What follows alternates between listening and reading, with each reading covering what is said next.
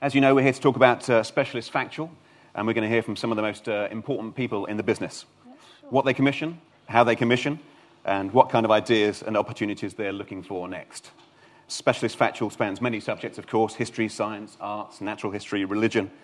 And there's a growing demand, it seems, for epic, big stunt programming as channels look to create distinctive content and engage audiences and the world around them. Tom, if I could start with you. We talk a lot about the golden age of TV, but is it a golden age for Specialist Factual at the minute? It's a big question to start with. I would say Specialist Factual is in pretty fine fettle, actually. I mean, I think one of the things that's really interesting is that a couple of years ago, and I'm sure lots of the people here are program makers and independent producers, it felt like drama was very, very dominant. There was a sense that the only way you could get huge ratings, the only way you could have a box set sensibility, which I'm sure is a phrase you're hearing over and over, came through drama. It certainly feels not particularly in Specialist Factual, but I think across the piece in Factual, there is a sense that Factual can compete with drama and with entertainment in terms of both audiences and in terms of the sort of reputational dividend it gives back to a broadcaster.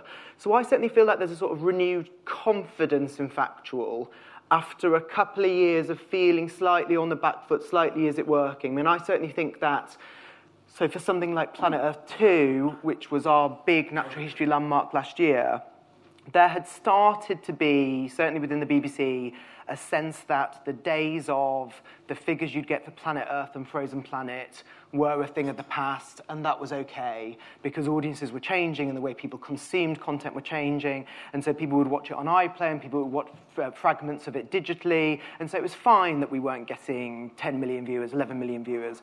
And I think in some ways what Planet Earth 2 proves or shows, and I'd like to think it's not just a sort of last hurrah before it goes down again, is that if you get it right, there is an audience out there. And I feel really proud that, Bake Off aside, Planet Earth 2 was the BBC's highest rated programme last year, and that includes all of drama.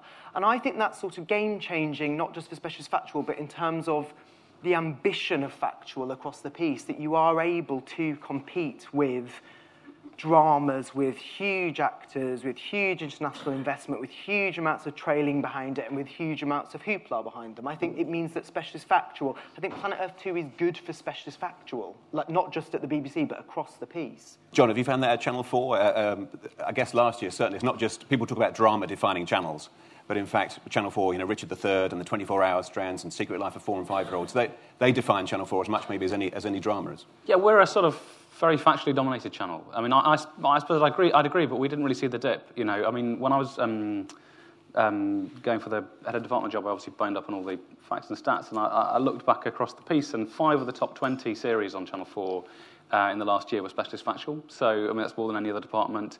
4 of the top 10 consolidated shows are Specialist Factual. The hours have gone up every year of the last 3.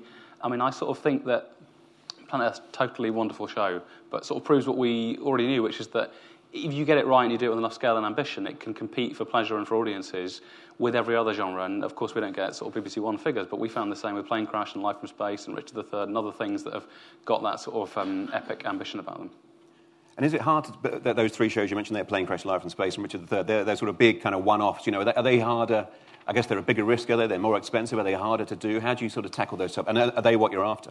Well, I mean, in a way, they're the last phase of the story, but the current one. So the sort of trajectory of Specialist Factual on 4 has been, when it was a Big Brother-dominated channel, Specialist Factual was the sort of counterbalance, and it was the sort of fibre in the diet, as it were, and it's gone sort of gradually more into the main dish now, as it were. And there was a point when I joined, when we were the department, of crazy one-offs, and some of those, and they'd be spectacular, but they'd be spikes, as it were. And the thing that's happened over the last few years is we've started to get some big returning brands that can play at scale, can play at 9 o'clock in the week. So things like SAS, Secret Life, Walking the, all the Guy Martin stuff. Gogglebox came out, Specialist Factual, of course.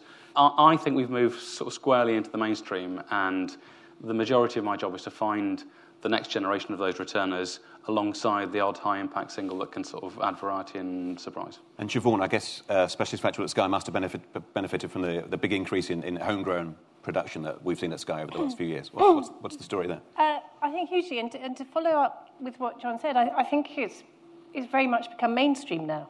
I mean, it used to be Specialist Factual, used to be a division on its own. But if you think of the major shows that John and Tom are talking about and what's been on Sky, it's there. It really has arrived. You know, on Sky, we had lots of David Attenborough, and now we've moved into Amazing Cats, Amazing Monkeys, and there's going to be Amazing Dogs, all presented by Patrick Airy, Natural History produced in Bristol. And that's really punched through and done brilliantly for Sky One. And Sky Arts has genuinely, I mean, I'm not going to go into figures, taken off in the past year.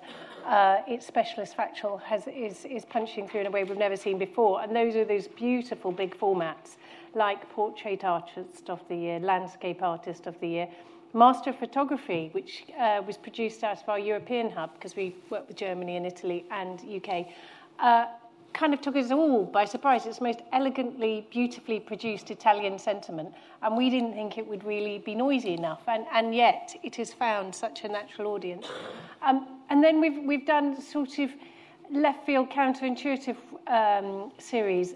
We did Computer Says Show, where we got computer scientists from Cambridge University, from Madrid, to come up with an algorithm for a hit musical. So they literally put into a computer what songs, what cast, what storyline even. And that was a fantastic fusion of science and arts. And we put it on in the West End. Wasn't a sellout. Lots of computers came. I think there are a few bugs. It's a good show, I wouldn't say. I thought it was really good. But it was that sort of scale, ambition, and fun we could have. And that's where I think, Specialist Factual has a brilliant confidence now, that people don't think you're completely... I mean, we used to say, come with us with your bonkers idea, which I think is quite demeaning to the genre. And now we just say, come with brilliant, bold ideas. And that's what's happened. I think it's really arrived. Give us a sense of the international perspective. And in the US, there was a drive, was there, towards more factual entertainment a few years back? I think there was a drive, for a number of years. I think, particularly when I was in the indie sector pitching to broadcasters in the US, there was a patch where there was a huge focus on reality shows and less of a focus on Specialist Factual. And certainly from the perspective of National Geographic, that has changed a lot in the last year. And I'd say Specialist Factual has never been in better shape, to be honest, on National Geographic. And I think that is also that's partly affected by the kind of burgeoning of Specialist Factual shows on SVOD, Netflix, and other not broadcasters, but other other streams like that. So I'd say it's in really, really good shape. We've just had a new programming strategy over the last year, and it's starting to come through with programs like Story of God with Morgan Freeman, and with the Mars drama and documentary hybrid last year. Story of God with Morgan Freeman was the highest rated series in the history of the channel. So I'd say Specialist Factual's in really good shape. And you mentioned the influence of reality there. Tom, as Specialist Factual is such a broad genre anyway, but how has it evolved? How has reality sort of intruded on it? How has it sort of adopted aspects of that to make it more sort of user-friendly, accessible? I think it's a very different beast to a few years ago. I think what's interesting about what everybody's saying is that it is the sort of idea that Specialist Factual has come of age. I sort of agree with and don't agree with at the same time, in the sense that I think certainly from the BBC perspective, Specialist Factual has been buoyant for a really long time. But I think what's happened is the idea that Specialist Factual is for the sort of geeky people over there who are doing the sort of spoddy stuff that people aren't going to watch has definitely changed. And I think that's partly because I've always hated the term Specialist Factual. I hate it. I've said this before on panels. I hate it because my parents don't know what I do for a living. People don't, why is there, the BBC now has a popular factual department and I work in Specialist Factual. I think that's nuts, if I'm really honest. Because I think the idea that history, science, arts, I don't look after arts, but, I know other people on this panel do, they're somehow specialist, I think has been a big part of the problem. So I think the sea change has been that, a sort of understanding that there is a big, broad, curious audience out there who are interested in these subjects and want those subjects to be delivered in as varied, entertaining, ambitious way as they want their emotionally compelling reality shows. So I think loads of good things have come into Specialist Factual from Fact 10 and reality television, which is compelling characters, real-world precincts, an actual story that you want to watch for the whole bloody hour. So I think, in a way, the emergence or the resurgence of Fact 10 over the past sort of, I mean, I think Fact 10's having a tricky time, across the piece at the moment. People don't really know what it is, and I think part of that is because Specialist Factual has borrowed quite a lot of its trappings. So I think Specialist Factual has just become more audience-facing and less a sort of somehow a noble cause that it's fine that people don't come to. I think everybody on this panel is probably united in feeling that they want an audience to come to it, that it has to be compelling telly, that it plays by the same rules as every other factual genre, and you can't just go, we made it because it was important. But I think people don't know what Specialist Factual is, and I don't think that's such a bad thing. I mean, it's as you say, it's a strange title. And if you were actually only TV people, only in a room like this one, 9 o'clock on a Monday morning, would say, this is factual entertainment, this is Specialist Factual, whatever. A good idea works. And that's what you want, rather than people sort of trying to put it into a category. I agree with that, but I also think that one of the things that defines the best Specialist Factual, and the reason I sort of begrudgingly use the word Specialist Factual, is I think when we get it right, it promises a depth of content, and certainly for BBC Two, which is sort of the main home for my hours and content, the most successful shows that we've made, whether they're poppy shows or they're sort of quite serious landmark shows, have a real depth of content and a depth of revelation and a depth of insight that I think some of the other genres don't necessarily have. So I think for me, it's a combination of, do I want to watch it with, is it actually telling me something new and surprising and amazing? And I think that bit of the specialist bit of Specialist Factual matters. I'd rather it was called like super clever factual or factual, clever and entertaining factual. Right, well, maybe we can start there. If everyone tweets that today, yes, exactly. Make it into a trend. Your signature. And John, well, you mentioned there your department came out with Gogglebox, was responsible for Gogglebox, so that sort of proves the point that this label is, it's almost... I mean, that's a slightly anomalous example in a way, but it's very true that, I mean, Thomas Siobhan has said it probably better than I could, but there's been a conscious effort at Channel 4 to break down the genre boundaries. And to have us all working with each other and sort of straying outside our territory and things, and I think that's really helpful creatively. But it's sort of always been a magpie genre. It's always, 1900 House back in the day. I mean, it's always been the genre that's borrowed from others. And I think you're right, Tom. The balance is to sort of recognise that there are virtues that all good television shares. Narrative, character, emotion, actuality, suspense, all these sorts of things that and sometimes I've gone out and talked about those, and people have said, "Oh, you want documentaries?" Then it's like, I just want good programmes. But also to recognise that this... I mean, I think the other thing that distinguishes... I'm a slightly reluctant user of the tag too, but I think the other thing that distinguishes Specialist Factual is its TV and analytical mode. It's trying to work out how things work. It's really pulling them apart and sort of getting to understand the systems. And sometimes you just want to follow characters and their emotional trajectories, and that's a great watch, and it would spoil it to sort of start peering around the corner too much. And sometimes you want to sort of look on the anthill from above and map it, and I think the latter is our sort of job. But we can do it in far more creative ways than delivering academic paragraphs down the lens. Right. Okay. Well, I wanted to get a sense, because I'm sure a lot of people here are program makers and they've got ideas, and maybe they haven't worked with you before. So just before we went any further, I wanted to get an idea of just how your commissioning round works, what the best way is to approach you, how that relationship works. So if I could I won't do this too often today, I don't want to go down the line with every question, but Tom, if I could start with you, just get a sense of, how do people get in touch? What's the process? So I have a commissioning team of 5 commissioning editors who work with me. Sort of whichever way you go through commission, whoever you get in touch with in my commissioning team, essentially what happens is we gather together every single Monday for 2.5 hours, and we go through in depth, and we'll be doing it this afternoon, everything which has been pitched and submitted to us, and from there we shortlist. So it's a very collaborative process in my team. It's not a sort of... there isn't a trick to going, well, if you go to her rather than him, you're more likely to get a commission. Everything sort of ends up funneling to the same place.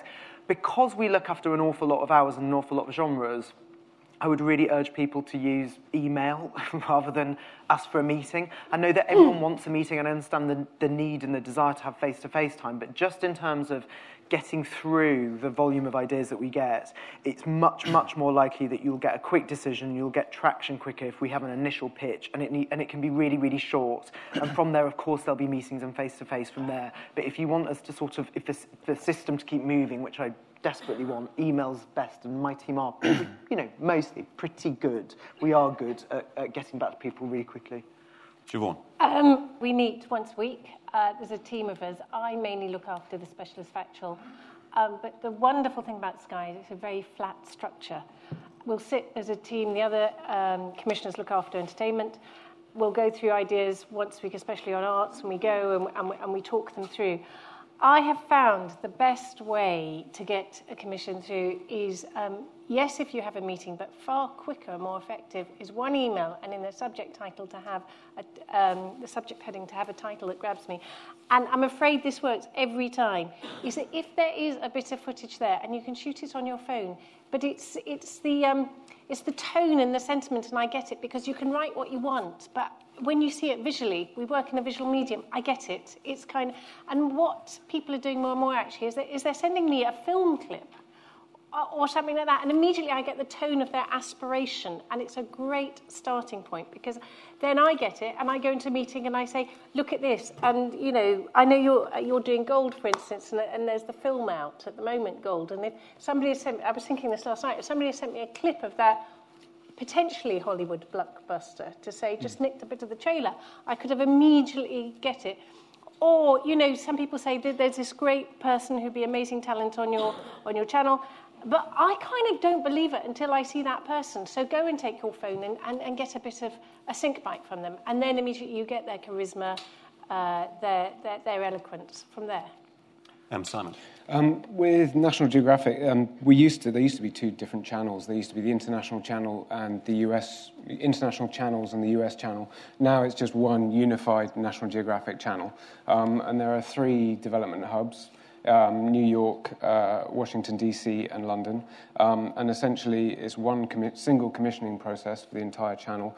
And you can enter that commissioning process through any of those 3 hubs. I happen to work in the London hub with Hamish Maikura, and there's Charlie Parsons and Alan Ayres in Washington, D.C., and Igal Svet in New York.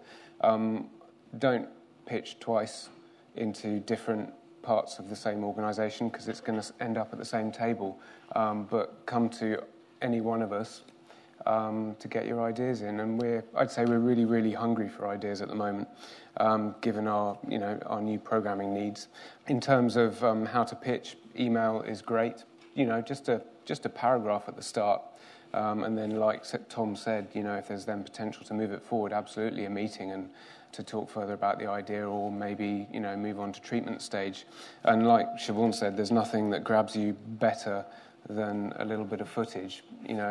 That just gives you a sense of what the idea is all about, whether it's your own footage or whether it's footage you've got from YouTube. Just something that grabs hold of you is often a better way to get me interested and to get me to fully invest in the idea. And finally, John. It's okay, so now I'm going to repeat everyone. But I'll try and... It's sort of pretty much the same, basically. Worth saying, no commissioning rounds. We don't really do that. It's just continuous rolling commissioning. My team is Rob Coldstream doing history, usually Sarah Ramsden doing science, although she's injured herself, so Tom Porter is covering her job at the moment. Got 2 new people joining, Alf Laurie and Shaminda Nahal. They're joining at the end of February. If you keep an eye on the website, we're going to update exactly what everyone's roles are and what sort of things they look after. We all sort of stray a bit from our briefs, but that's the sort of design to help you know which ideas, what to take where. So the brief on the website is surprisingly up to date. And I'll try and keep it that way. The other thing I do is I try and send out, and this is open to anyone who wants, basically, if you want to be on this mailing list, send me an email. A sort of little note every quarter that says, look, we're a bit short on science, or we're sort of wondering what to do about Trump, or, they're just a kind of what's in our mind a little bit. And that's very existential, John. What to do about Trump? Well, it's quite a big question, right? Yeah. And I totally agree about the email thing, not just because it's efficient and because it sort of gets ideas through quicker, but also I sort of think, if you can't start from what we're doing all the time, endlessly, is just thinking, right, however good the substance of this is anyone going to turn up for the start of it? That's obviously the main question, isn't it, right? So if you can't convey that in a top line and a title, it probably isn't going to cut through in the listings, unless there's some sort of massive celebrity attached to it or you're sort of playing off the back of some huge inheritance. So I think it is really, and I know it's a bit less human than sort of sitting in a room and chatting, But we can get to the sitting room and chatting a bit after doing a bit of filtering on email, so I would always say, please send a paragraph by email. We are endlessly hungry for new talent. Everyone is, I suspect. In our case particularly, I would say female authorship and BAME authorship. I think we're short on both of those. So that's a generalised appeal to all of you. Anyone who wants to send me brilliant people, great. You know, I mean, all of you know what sort of person we look for. It's someone who's idiosyncratic, strongly charismatic, whose authority derives from what they do. I mean, you watch Guy enthusing about engineering, knowing that he's been a lorry mechanic and a bike racer, and that's where he's coming from. He's got a very distinctive persona. Because I think we've been a bit self-denying in recent years and sort of about subject matter. We've often thought, oh, can't do that, it's a bit BBC. But actually, I mean, you can't get more straight-up specialist factual than someone standing and doing a piece to camera in front of a dam. And I think that shows that you can find the Channel 4-ness of it in the tone and the approach and the talent, not necessarily in sort of like retreating to the margins as far as subject matter goes. And I think the other thing that's important to me about that is it sort of shows... I never liked that phrase about smuggling facts into programmes. It sort of always struck me as slightly insulting to the audience. And you don't need to smuggle if you've got a guy. You can share his enthusiasm. I mean, the content is the pleasure in that, and you can see it, delivered in a completely sort of unfussy way. And once you've got someone of that level of enthusiasm and sort of genuine charisma, you can build an enormous amount of slate around them, and you can get sort of, climate change, state control, rise of China to 2+ million viewers. So more of the same, please, would be very nice. So it's a sense of sort of ambition and more personality and colour, but also, being sort of front of house with the facts. Yeah, I suppose it's a sort of like, I mean, we always say we want doers, right? That's one of the key things about our approach, is that we always learn things by watching people do them, and that's what we've done sort of for a long time. But actually, if you watch Guy there, that is a fairly straight-up delivery of facts, but just coming from the background he's coming from, it lands in a different way to the sort of slightly more academic, illustrated article type approach. Right. And I should say also, we will have time for questions at the end, but if you've got burning questions during our chat, do put your hand up and we'll try and come to you. Now, the next clip is a BBC clip. So, Tom, do you want to say a few words first? So this is a clip from Spy in the Wild, which is the natural history series, which is currently playing on BBC One 2. For us, it's a non-David Attenborough natural history series on BBC One that's playing to pretty remarkable audiences. And I'm showing this clip. It delivers, I think, genuinely new insight into animal behaviour. I think it's gripping and emotional. I also think it's perfect, not just for sort of broadcast television, but as has been proven by the success of a clip online, it's sort of the perfect kind of clip that can go viral, and it has gone viral. It's been watched by, I'm not even going to make up the numbers, but it's in the millions. And so I think, and what I love about the clip is that it has, I think, sort of something in its DNA which speaks to an openness to the audience. And I think it's partly, I guess if there's any theme to what I'm saying, one of the things that I've been thinking about quite a lot is when you're trying to evolve what Specialist Factual does, what do I think my job is? And I've been doing Specialist Factual at the BBC, or parts of it, for quite a long time. And I think that clip is, for want of a better phrase, sort of generous to the audience, because I think the worst Specialist Factual makes you feel really stupid and makes you feel like there's sort of all these cleverer people who know stuff that you don't, and their job is to tell it to you, and you feel grateful to them for telling it to you, because aren't you stupid for not knowing it in the first place?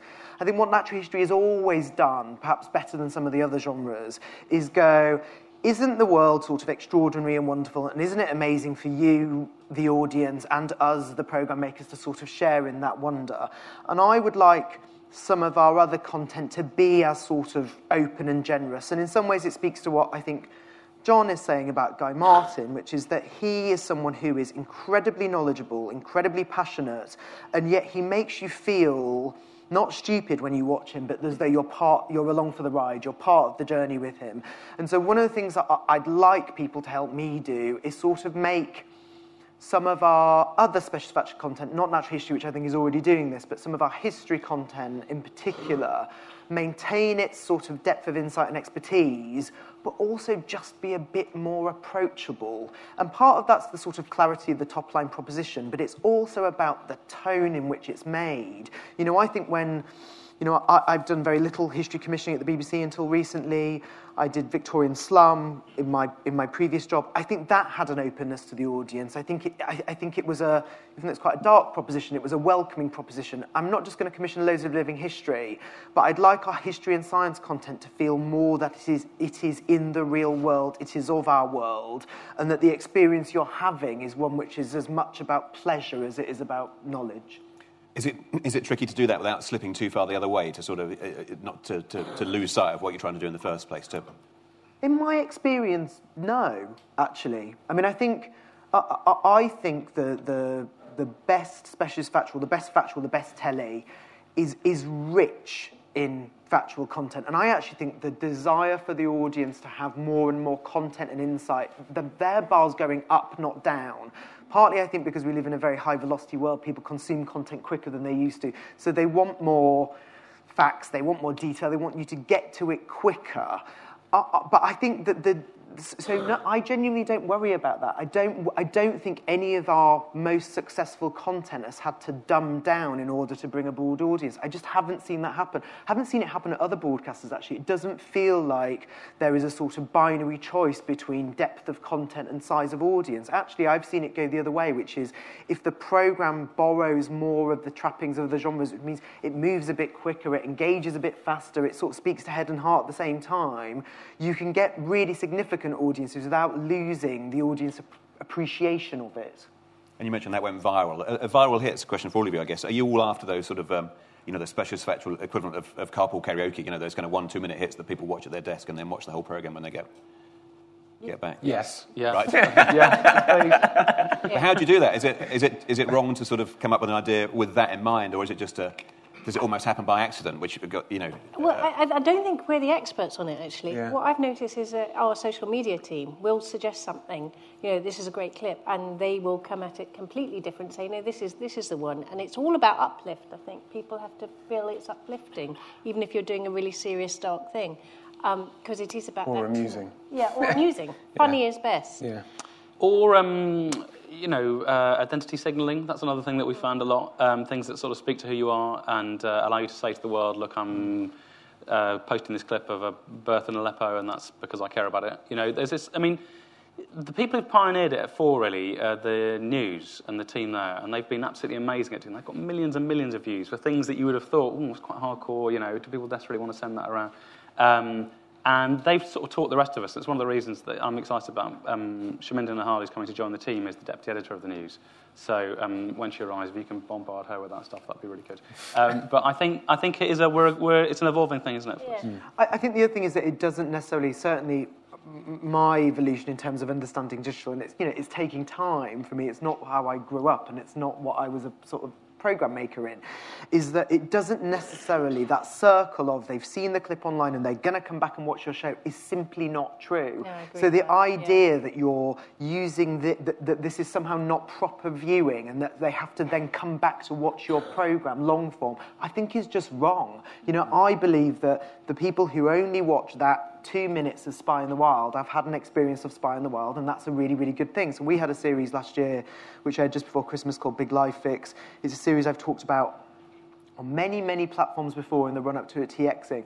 The truth is that the audience figures for the series were, I'm not going to lie, disappointing. I thought it was a brilliantly made series. I feel very committed to it as a sort of signal of what Specialist Factual at the BBC should be doing. But there was one clip which was actually the clip that I used to show at panels. So maybe I've got a digital mind, which was then watched by 47 million people. So, and that clip had all the qualities you're talking about, which is it was incredibly emotional. It had transformation at the heart of it, and I think in terms of identity, it made people feel good when they posted it. Now, is it frustrating that those 47 million people didn't rush to the iPlayer and go, I must catch up with this, or rush to the TX volume? Yeah, of course it is. But I still think that's part of the success of that show. It's not a sort of addendum of that show. 47 million people watched 2.5 minutes of Big Life Fix, and I think that's a brilliant thing. How many watched the Race of Snakes and the Baby Iguana? Less. Really? Fewer, yeah. So I think that's Gave been the watched. nation nightmares. But in some way, and me too. Imagine how many times I had to watch Yeah. it. It's like, sorry, what's that iguana doing? But I think that's partly because more people had watched the broadcast programmes. Maybe they didn't need to watch the clips. So I think that's about 10 million, which, hey, I'm not going to complain about 10 million people watching racist snakes versus iguanas. But I found the numbers for Big Live Fix genuinely jaw-dropping, because that's content which, you know, people dream of reaching that many millions of people. And if we'd been sitting in a room 20 years ago talking about Specialist Factual, anybody watching, 47 million people watching any of our content, that would have felt like a huge thing. But if you sent a clip like that, you'd commission the show, wouldn't you? Yeah, without a doubt. Without a doubt. But I think we need to get beyond the idea that the overnights in particular, which is still the sort of tyranny of our lives ridiculously, but I think the idea that the only way that people can consume our content is that, as we intended, 50-minute for Channel 4, hour-long programme for the BBC, I think that's really old-fashioned. Right, and now you get the opportunity to change that online, whether it's on BBC Three or... And there is no doubt an audience who want to watch. You know, there's lots of interesting research being done at the moment about those sort of gaps in the day where people want content which, you know, no one wants to sit on the tube in the morning and watch an hour of a television programme because their journey probably doesn't quite last an hour. So there's quite interesting stuff going on, which is how do you get people to consume content at times when it's convenient for them, and actually maybe a 5-minute version or a 2-minute version is more convenient than a 60-minute version. Yeah. So it goes across the demographic range, doesn't it? So this is not a Specialist Factual show, but the moment I sort of clocked this was when we did Cucumber, Banana and Tofu, the interlinked Russell T Davies drama series. And I remember talking about Cucumber on Channel 4 being the main show and Banana on E4 being the switchover show. And someone said, well, if you're in your 20s, E4 is the main show, Banana's the main show, and the Channel 4 show is the switchover show. And if you're sort of, I mean, maybe that's in your 30s, if you're sort of 16 to 24, Channel 4 is awful, right? That's the gateway, right? And so Tofu is the main show, and the other two are things you might go and explore afterwards. So you've got to sort of somehow configure our offering differently for this enormous range of sort of tastes and practices that we're sending it out to. And I think really importantly to what John's saying, I don't think you have to... One of the things that I'm not planning to do is commission lots which is sort of digital first. So I think the best idea is, and I'm sure that's true of a lot of John's content, a lot of your content, you think at the beginning, and we're getting better at this, how can you create an offer which works on linear television but also works digitally, rather than spending loads and loads of money on things which, you know, frankly, the internet is a sort of badlands where it can just disappear into the ether, you know, another video, another clip, but actually consolidating it around a brand or a title and being able to create content which works on different platforms, I think is really exciting and, you know, value for money, sorry to be boring, but it is. Yeah. Right, Siobhan, I don't know if you want to introduce your Sky. It's important if you can come up with good partnerships. So if we partnership with the ENO, if we did a great exhibition and documentary at the V&A, because by going with those big names, we create more noise. Also, the talent is hugely important. And we are, you know, as everybody is, very much looking out for BAME and for female and for new talent, and trying to move away, and I'm sorry to say this, but trying to move away from white, middle-aged men talking, which actually, sadly, traditionally the arts has always been. If you look at a lot of arts programming, it is men of middle age, so just talking about a painting rather than actually doing. And where portrait and landscape have moved forward is you actually see the painting happening. And where master photography happens, you see the photographs being taken. So you're much more in it and involved. And we really want, I mean, we've all been talking about, you know, Specialist Factual and where it is. I think what we really want is clever boldness.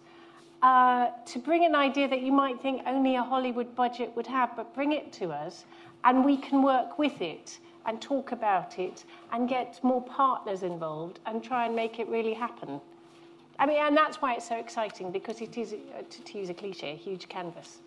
And, you know, Sky, as you know, technology, they're working, you know, we might be working with another institution in VR, we've done 3D. We do have great technology there to bring this sort of programming even further. And you mentioned diversity there, and I guess that issue is really a big one for across the board in terms of when people pitch to you, and can you prove some sort of, you know, your diverse credentials? Yeah. Yeah, I mean, I always think, though, it needs to sort of, I know this sounds a bit wet, but I think it needs to sort of come from the heart. I mean, I think my real worry about the push for diversity if we do it wrong is that it becomes a sort of tick box exercise where we go, well, it's great because we've got that person, and there's that director who does that, and then we're done. And I actually feel really strongly that we have to think about diversity in the very broadest sense. There is something about hearing Guy Martin speak, which actually, the fact that he has the accent that he has and comes from the background that he comes from, when we talk about white middle-aged men, well, on one level he's a white middle-aged man, but I think he feels incredibly distinctive. I worry that in the mix of sort of what could be a tick box exercise, we forget that there is diversity across the piece in the UK, which involves people from different backgrounds to the backgrounds that, forgive me, lots of the people in this room and lots of people on this panel will come from. So I think we have to go into this sort of in a very open-hearted way, which is we're trying to make telly better and we're trying to reflect the audience back at itself better. We're not just doing it because it feels like it's the right thing to do. I think the other thing is, when you talk about diversity, I mean, I think of sort of like 50 Ways and Baz Ashmawi, who we found, and when I first saw the casting tape, he was brilliant. He just punched through, and you thought he had such charisma and he was so Sky. And Baz is mixed race Egyptian Irish, and that's the starting point. I mean, I think almost we have to see more people now, and when somebody punches through, and then if they are, have a diverse background as you're referring to, then you take them on. You can't. I mean, I don't think anybody would ever think I'm just going to go for that person because they're from a different background. Well, we were really surprised. We were really surprised when we went and looked back at our commissions from last year and realised that, in fact, we've commissioned one show that's presented by a white American male. It was a really, really big surprise. It happened to be Leonardo DiCaprio, which kind of you'd go for him, wouldn't you? But we've got people like Neil deGrasse Tyson and Morgan Freeman on the channel. Jason Silva, if you count him as Latino. If you look at the kind of breadth, and then we have women like Katie Couric. It was accidental in a way. It was a surprise to us to go back and actually look at our commissions and analyse them and see that we were going for the best talent at the time. So it was almost quite refreshing. Just to pick up on that, I think there's something interesting in what everyone's saying. I think there's a not bigger opportunity than that. I agree, tick boxing is not the way to go, but in our remit at Channel 4, it says offer alternative perspectives on the world. That's part of what we're supposed to do, and this is one of the most obvious and clear ways to do that. It's a sort of natural form of challenge and distinctiveness and all the rest of it. The other thing I wanted to say just briefly is that there's a very particular issue for us at the moment, I think, especially Specialist on 4, which is, for several years now, we've been deliberately the department in the channel that has been chasing young male audiences on a channel that skews female and a medium that skews female, and that was a sort of quite conscious strategy. It's led, I'm glad we've done it in a way that's sort of slightly more thoughtful than just chest beating, and you've got shows like SAS and some of the Graysons All Man and all the rest of it. But I think we've now tipped to male as a department, and one of the things I'm very keen to try and do is to just sort of right that gender balance of it, both in authorship and in representation and in choice of subject matter. So please, I usually say, watch the channel, that'll give you a sense of what we're about, pitch off the back of that. I would say at the moment, we're trying to make a conscious shift, a bit of direction, and I want to make sure that message gets through. Okay, great, thank you. Simon, it's over to you. Yeah, there's a huge kind of scale and ambition with everything we're doing, and that counts for the feature docs, and it also counts for any of our factual series as well. In relation to the LA riots in 1992, obviously there's a really powerful story from our recent history to tell. It has a contemporary relevance with the Black Lives Matter campaign and all the issues that are still affecting race relations in the United States. But what's interesting about that particular approach to the subject matter is it kind of draws on some other themes that we've been building on. One of the first shows that I worked on when I arrived as a commissioner at the channel was about the Challenger disaster. And there was an interesting approach to the storytelling, merely to use archive, no interviews. It's archive and found sound. Not a single interview, not a single piece of CGI, not a single line of voiceover. There were, I think, 2 or 3 title cards, just to give you a little bit of information during that film. It was a kind of devotion to the raw material and to the authenticity that raw material conveys. And that's something that comes out in the LA 92 film as well. And I think that's one thing that I'm really focused on in this day and age. I think it was interesting what happened yesterday with somebody working for the President of the United States starting to talk about alternative facts. And I think, that's something that we need to be thinking about as a factual TV community quite a lot, because that's, we've got 4 years of this, or maybe even 8 years, you never know. But, we're a factual channel, and we have a devotion to giving as real and authentic portrayal of any sphere that we might be telling a story about. Even if it's drama, there is some drama on National Geographic Channel as well, or in our drama documentaries. There's a devotion to authenticity, and that needs to run as a thread through everything that we do. And I think that's something that films like the LA92 film should do, but everything else across National Geographic's output needs to do. Can I just jump in a sec? There's something really interesting. I think LA92 looks amazing. And there's a really interesting creative trend, I think, going on, sort of around purism. So there's the archive-only films. There's all the slow TV, single-shot stuff, which is really interesting. There's a lot of pure testimony stuff out there that has really interested me. The kind of Black is the New Black on the BBC, I thought was very formally interesting, and the Jonathan Stadlen stuff on Channel 5. There's a sort of push each element to its extreme. There's a lot of drama happening in one room. You think of The Watchmen or Cyberbully on Channel 4. I just think there's sort of something to be done with that. SAS came a bit out of a conversation off the back of watching 24 Hours in Police Custody and seeing how compelling the interview was, the long, long interview in the first episode of the first series of that. And then obviously Line of Duty did its 18-minute interview scene after that, and it came a bit out of saying, look, do you reckon you could run a whole hour around one interrogation? How far could you push it? Does it get more interesting when you go purer? And I just, one of the things I'd like to see a bit more of, or I'm keen to get a bit more of, is that kind of formal experimentation and play and that sort of visible innovation, and that's one of the areas I think we could test the limits of it. And it's almost asking more of the viewer, less hand-holding and just sort of presenting them with it, and actually they respond to it and they enjoy it. It's a bit like you go through the barrier a bit almost, like sort of, if you half do it, it doesn't work, but if you really run at it, it does, That's often true of stuff in. I remember, I think it was Google or Amazon at Edinburgh Festival one year said that, or YouTube, it was YouTube, said that they thought they were ahead of us broadcasters because they don't set up interviews anymore because the viewers are so used to just seeing unedited almost footage. And whereas traditionally we've always said this is John Smith and he does this and that. And I know that we have moved away from that, but in fact we maybe have to move even further because that's what's happening on YouTube and that's the way we're heading.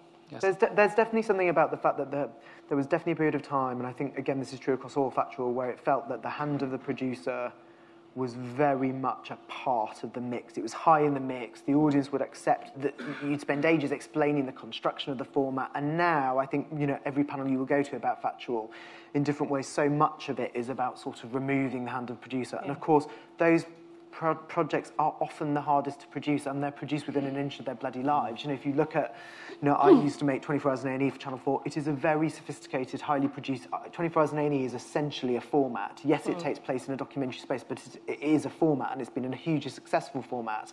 But the hand of the producer is next to, I can see it because I used to make it, but it's next to invisible. And I think that in some ways that sort of, can you do an interrogation that lasts for a whole hour, is partly speaking to the idea is to what extent can we produce something very heavily without the audience knowing that you're producing it very heavily. The slow TV films on BBC4 are very carefully, they're both not produced and produced at the same time. So I think there's definitely a sort of, it's a game of cat and mouse in a funny way with the audience, which is a how far can you hide how sophisticated? Because I'm sure LA92, which I do think looks amazing, is very carefully produced. To a certain degree. I think what's interesting for me as well is it's not just about making the producer feel invisible. It's sometimes just about being honest about the presence of the producer. I think it's interesting you're talking about SAS. It's a constructed show, but within that construction, there's an authenticity of experience. And you're watching these people go through this experience, and you genuinely trust that they're going through a real experience. Yeah, I think it's a bit of a cliche, isn't it? But things that are very strongly themselves in any direction tend to work, don't they? So, Spy in the Wild, I enjoy because I'm sort of let in on the entire production process. It's almost the opposite, isn't it, what you're saying? But equally, our version of that show that looks completely unproduced but is absolutely meticulously and beautifully edited is the Leveson Wood walking stuff. Yeah. Where I remember bringing the first cut of Walking the Nile back to the office and showing it to David Glover, and he was like, "This is brilliant. It's like watching rushes." And I was thinking, "Was that good?" But it was like it was the pleasure of it. Was it jumped and it cut? It didn't have the sort of standard sort of cliche story arcs and things. But I mean, my God, does it take unbelievable skill on the part of the team from October to get it to feel that loose. And just to add to your point about Lynn, of course, it's produced, it's edited, it's crafted, it's curated. It's the experience of those events through the eyes of a director. So absolutely. I'm not saying, obviously, I was a program maker for a really long time. I work with really brilliant producers. I want you to produce. I'm not saying there's anything wrong with producing.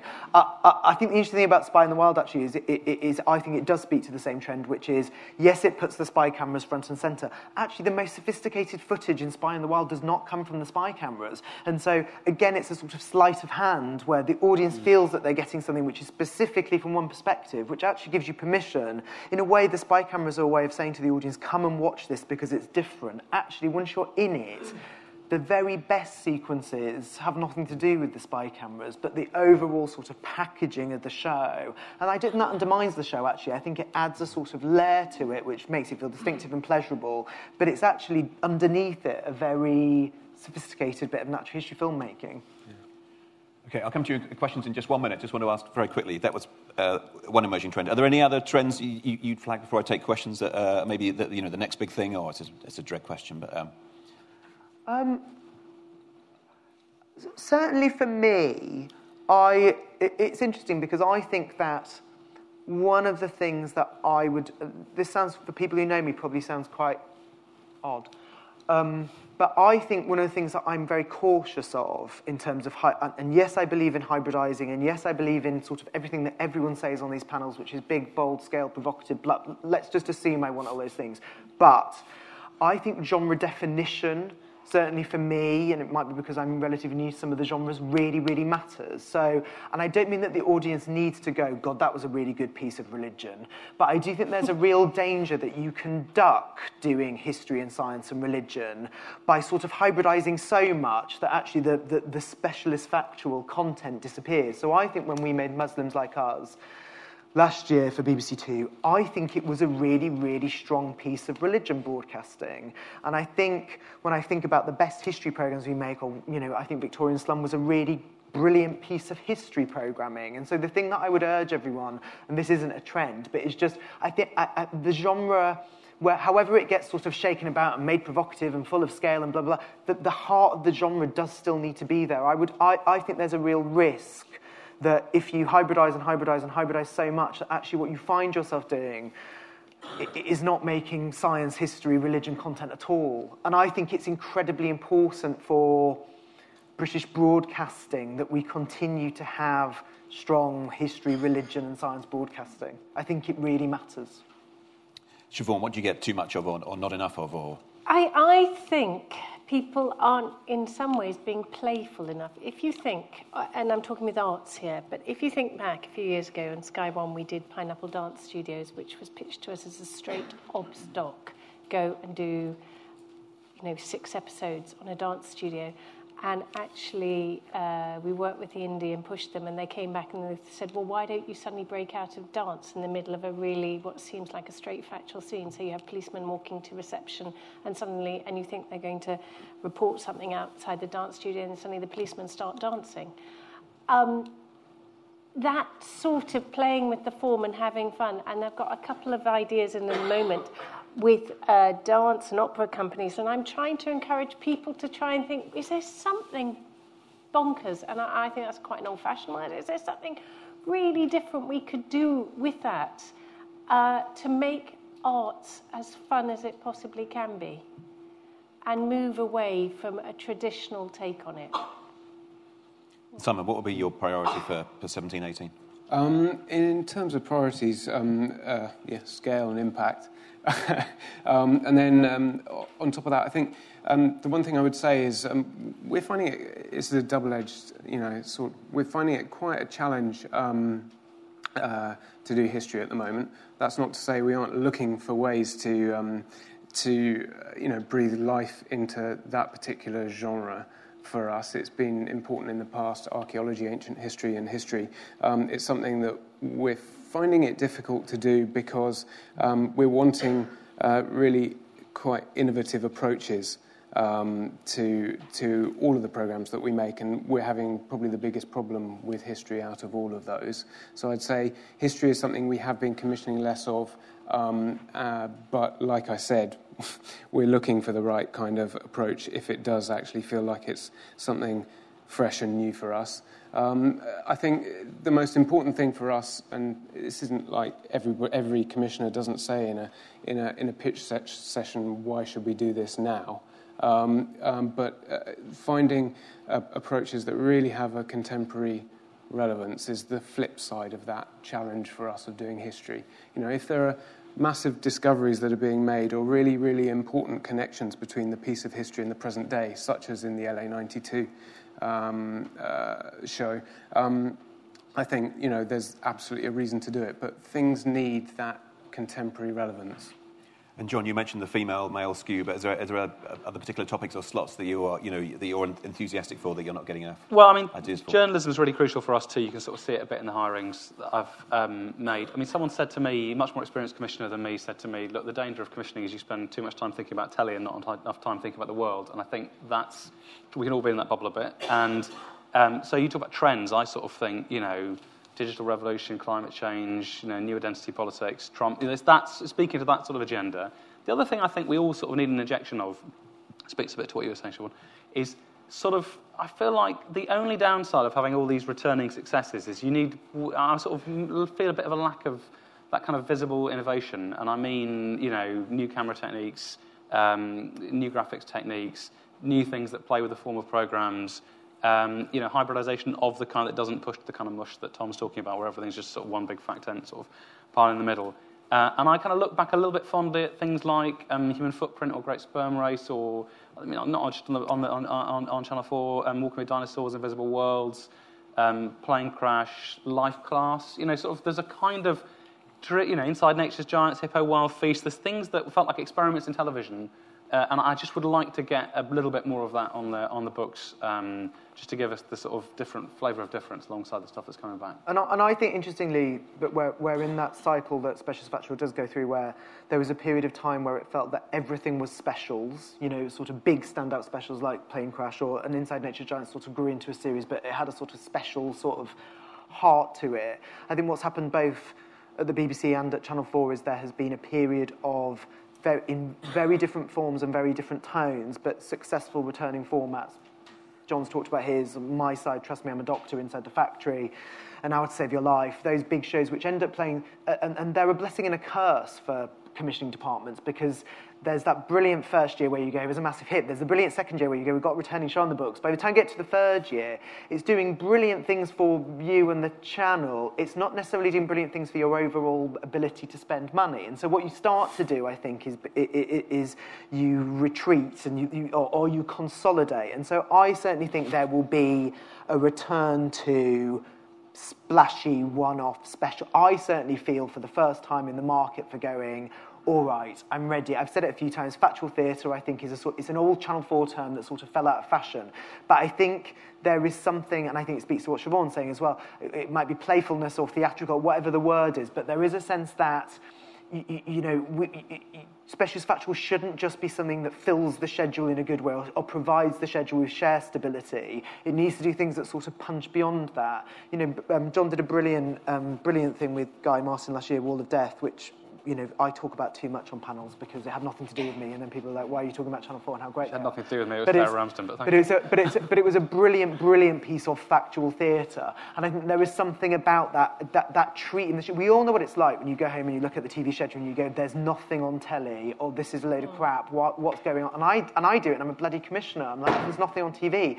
It is amazing when you can provide the audience with something that feels like a proper treat. I think Planet Earth 2 in its own way was a proper treat for people, but I think big event telly can do that. Great, thank you very much. Right, it's time for your questions. And we've got a few down the front here. Thanks very much. Hello, Gillian Mosley. Having produced, among other things, Mummifying Alan and Joanne Fletcher on the BBC, I was quite surprised a couple of years ago when we did a very little show for Channel 4 which went on to win, Best Public Engagement British Archaeology Awards. So was it nerdy? Yes. Which was the highest rated show I have ever made in my entire career, and that includes when 2 million was just a given. So might we be overthinking this? I mean, John, you commissioned it. I was very pleased. It was great. It was a brilliant show.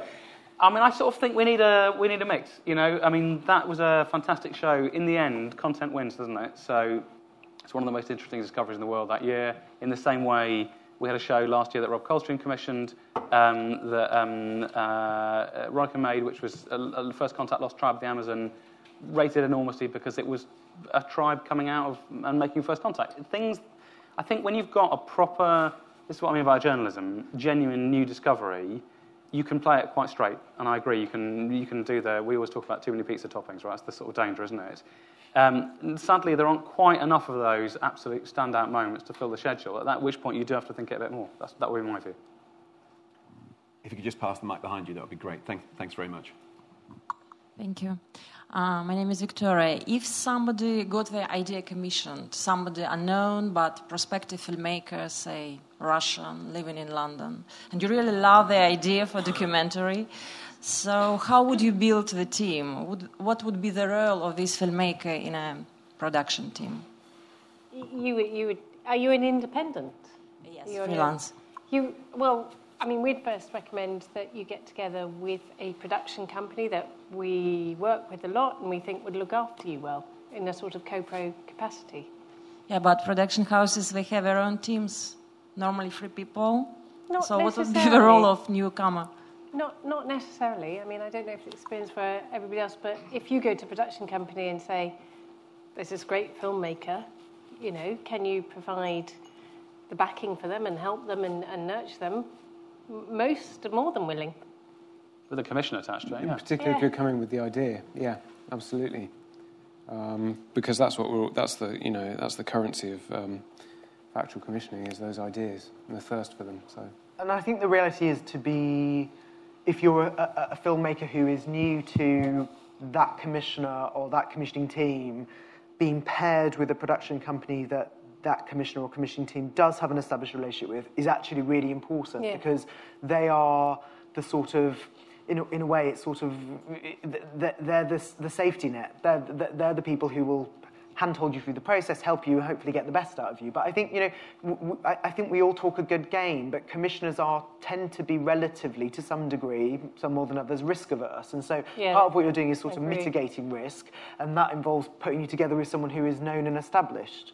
It's a lot of money. Each commission is a lot of money. So, and actually, it's not just our decision. It goes through finance. It goes through various people. You know, there's a lot of people who look at the books. Or you're covering off one risk so you can take another. I mean, there's sort of another way of think of it, isn't it? I mean, sometimes the riskiest thing to do is to half do it. You know, a lot of the time when I've taken slightly loopy things to Jay Hunt, she's said, look, don't do it at that level. If you're going to do it, do it at this level, right? You know, sort of up it, as it were. And we love co-pros at Sky. All right, thank you. We've got a question over here, and the gentleman there. Thank you. Hi. I've been making programmes since, 86, and my first commission was from Channel 4 when Stephen Garrett was commissioning editor. So youth programming was my first in, Deaf 2 at BBC 2 and so forth. So as a white 61-year-old male, I did retire voluntarily from the TV factual industry at the age of 50 and come back, had a foray into feature film production, and now back into, hopefully, specialist factual, whatever that means. I hope I'm still relevant. I watch a hell of a lot of television, and I start my week, maybe the rest of you do here, I circle every channel, and I religiously watch those programmes, even on catch-up, and I do know how to use it. My question is, as a programme making, the gateway, and you're all very lucid, and I think I understand every nuance. It's the same but different. I think that mantra's what I've used for 25 years, and it's a mirror to, a snapshot of where our culture should be a year hence or where it is now, and that virtually covers, I think, most areas of commissioning. But my point is, what is the route between your acquisitions teams and yourselves? Because I started as what people, generally did was guerrilla filmmaking. Then I made alliances with, as independents became aggregated into, the brown envelope days in the early 90s. So I had to close my two-man company and then be a sort of wandering pirate joining other bigger vessels. So I'm back to this broad entry into program making again, and it's through self-funding or going out there making the production first by any means necessary. And so, in other words, I would come to you with a made program, obviously, and the thing is, we've heard your bi-weekly or weekly or daily commissioning process and assessment. The acquisition, are you joined up with your acquisition side, and to what degree? Hey, John, yeah. Okay, so there is an acquisitions team at 4, and that's one route. And you can just send them the finished programme. A guy called Nick Lee, it's all there on the website.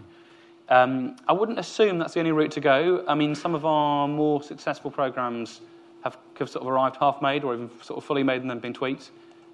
We had a programme called The Stranger on the Bridge about a year and a half ago. Incredibly moving exploration, someone trying to find the man who'd saved him from killing himself, jumping off a Waterloo Bridge. I can totally remember that it was a conversation in a pub. Someone brandished to sort of pull the DVD out of their pocket. They hadn't made anything for broadcast TV before. Thrust it into David Glover's hand. He said, "Okay, I'll definitely watch this." And I thought, we'll see. But of course, it happened, right? And it was about 3/4 of a programme. That I think they felt they'd made the show, and we felt if you added a bit to it, you could make a better hour.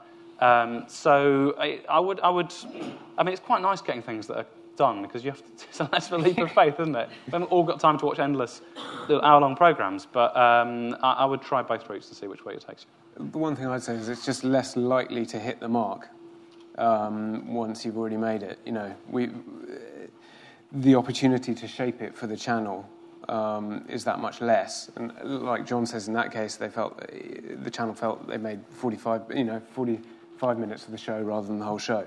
That's the only thing. But again, we've got an acquisitions team. It's run by Ben Newt in London, and you can go to him or you can come to us. And we have a question just there. There you go. Hi, thanks for the speech. My name is Nikhil Katner. I'm from Goldsmiths University. I'm currently studying film and screen documentary. And I was just wondering, in regards to students, like what kind of opportunities do you have? Are you considering kind of like students, obviously for these kind of positions? And where do we find these kind of like information? Because you were saying, like, for example, to drop an email, but where do we find these resources? Is it just your website, or do you know what I mean? Because a lot of it is kind of seems to be through word of mouth. Sky has a Sky Academy, so we take on 12 emerging artists or whatever every year, and that could be a filmmaker, and fund them and sponsor them. And yes, I'm sure for all of us, go into, put in Google search the broadcaster's name and commissioning, and it will take you to the site. Yeah, and all the email addresses and everything are on that. I mean, we similarly, it depends what kind of film you're talking about making. All the contact details and everything on the website. The briefs are on the website. We run a £6 million 3-year programme with the Arts Council that commissions 200 artist shorts every year, including 120 a year or so from sort of new filmmakers. So if that's the route you want to go down, I would try that as the Random Acts programme. Otherwise, we sort of tend to ask that everyone approaches a Sapphire production company just because it's the only way of managing the volume of material that comes in. But hopefully the contact details and the briefs will be there. So if you're thinking of making an art short, I would try the Random Acts programme. If it's a more mainstream, broader, specialist factual programme, I'd go via a production company. Okay. And we've got a question at the back, and then there's one at the front here, so we go to the back first. Hi, guys. Thanks for sharing with us. So I think there's probably some of us that have got ideas or concepts that we think are perfect fits for certain channels. For example, if you might have something centred around Paralympic broadcasting, obviously you go to Channel 4 being the home of it. And I wondered, I think the fear might be that if you're sort of self-professed perfect fit for a channel, it comes in with so many other ideas that are saying the same thing. And I just wondered if it's got to the point where you could be put off by something that's self-professed perfect fit, and if that's the case, what about certain commissions cut through the ones that are just sort of standard, if that makes sense? don't know why we're looking at you. All looking at me. I don't know if I'm going to answer this. This is my perspective. I mean, at National Geographic, particularly in the London hub, because we used to be NGCI, the international branch of the channel, we get frequently pitched stuff which has a location in the Middle East, a location in Southern Africa, a location in Indonesia. It feels like everybody thinks, oh, well, if we've got a multi-international location series, we'll send it to National Geographic International. I'd say that's not necessarily true. We're looking for fresh ideas as well and different ideas. Yes, we need to, as a global channel, find shows that are going to work well in Asia, work well in Latin America, and work well in Europe and Africa. But more than that, we're looking for interesting things that feel a little bit different to everything else that we've got. Yes, there'll be stuff that speaks to our core, proposition in the same way, Channel 4 has a strong Paralympics and disability remit, etc., which I'm sure John can talk a little bit more about. But what we want is stuff that feels new and innovative and different, while also addressing our commissioning needs, if you see what I mean. So if you go right in the middle, you're going to be competing with a hell of a lot of other people, but if you try and find those new spaces, you've got a better chance, I'd say. I mean, I've never not commissioned something because it's to Channel 4, right? It's a good route, I would say, stick with it. The other thing is I am obviously put off by those proposals that sort of slip through that have accidentally got, BBC or Sky or Nat Geo on the top of them. It's just, sorry, it's a sort of, you feel second best. So I wouldn't worry about that, really, honestly. I would just sort of, I think the more distinctive you can make it, the better. As for what stands out, it's hard to, if I could summarise it, I'd probably be a much more successful commissioner, but try us. I do think one of the challenges, though, if you're a programme maker or an independent producer, is that you're partly led, yes, there's a commissioning website which gives you briefs, but you're partly led by what's on the television at the moment. And I would say, for most broadcasters, though it can sometimes take a while to turn a tank, that there's always a sort of evolution of what's on air already. So I think if your question is, shall I pitch something which is very, very similar to what's on air at the moment, which I know your question isn't, but just to be binary about it, then I would say don't, because there will always be an internal conversation happening, which is, well, how do we move that on? Even if we're going to carry on working with the same talent or in the same subject area, how do you evolve it will be the internal question that's happening. And so you have to play a game that I think all commissioners are playing, which is sort of, it's a game of chicken, isn't it? It's like, do we go again and sort of tweak it and evolve it, or do we do something completely different? And I think the ideas that always stand out, they don't always it's not always the smoothest commissioning process, but the ones that always stand out to me are the ones that feel like they understand the DNA of what the channels are doing, of what the BBC is there to do, but evolves it and moves it on. And I would work on the assumption that if it's a sort of mainstream continuation of what the BBC already has on air, we'll have been pitched it 4, 5, 6 times, especially in subject areas, 4, 5, 6 times already, which is why I think a lot of us have spent a lot of time today talking about form as well as about content, because especially with sort of the sort of classic specialist factual content, the classic history and science content, lots of, we all read the papers, we all know what the sort of latest science, the top lines of the latest science, of the latest historical revelation. So form is as important, how you will deliver it to an audience is as important to me as the journalism that underpins it. It's true that you've basically got most of the same information as us, I think, right? And, the model whereby the only thinking about what we're going to do happens on this platform and then you just sort of take the brief and meet it is a disaster. I've been hiring in the last sort of few months, and possibly the best thing about that process is having a bunch of people come into the room and say, well, my take on your slate is... And you just think, I don't ask that enough. So actually, genuinely, I'm sorry, this sounds... I'm now going to be contradictory. What can I say? But it is, I want... as Tom says, the brief is useful for knowing what the mission of the channel is. But beyond that, I'd like your analysis of where the gaps are, because I bet you'll see things that I don't. Well, thank you very much. Thanks to everyone for coming today. Thanks for your questions. Yes,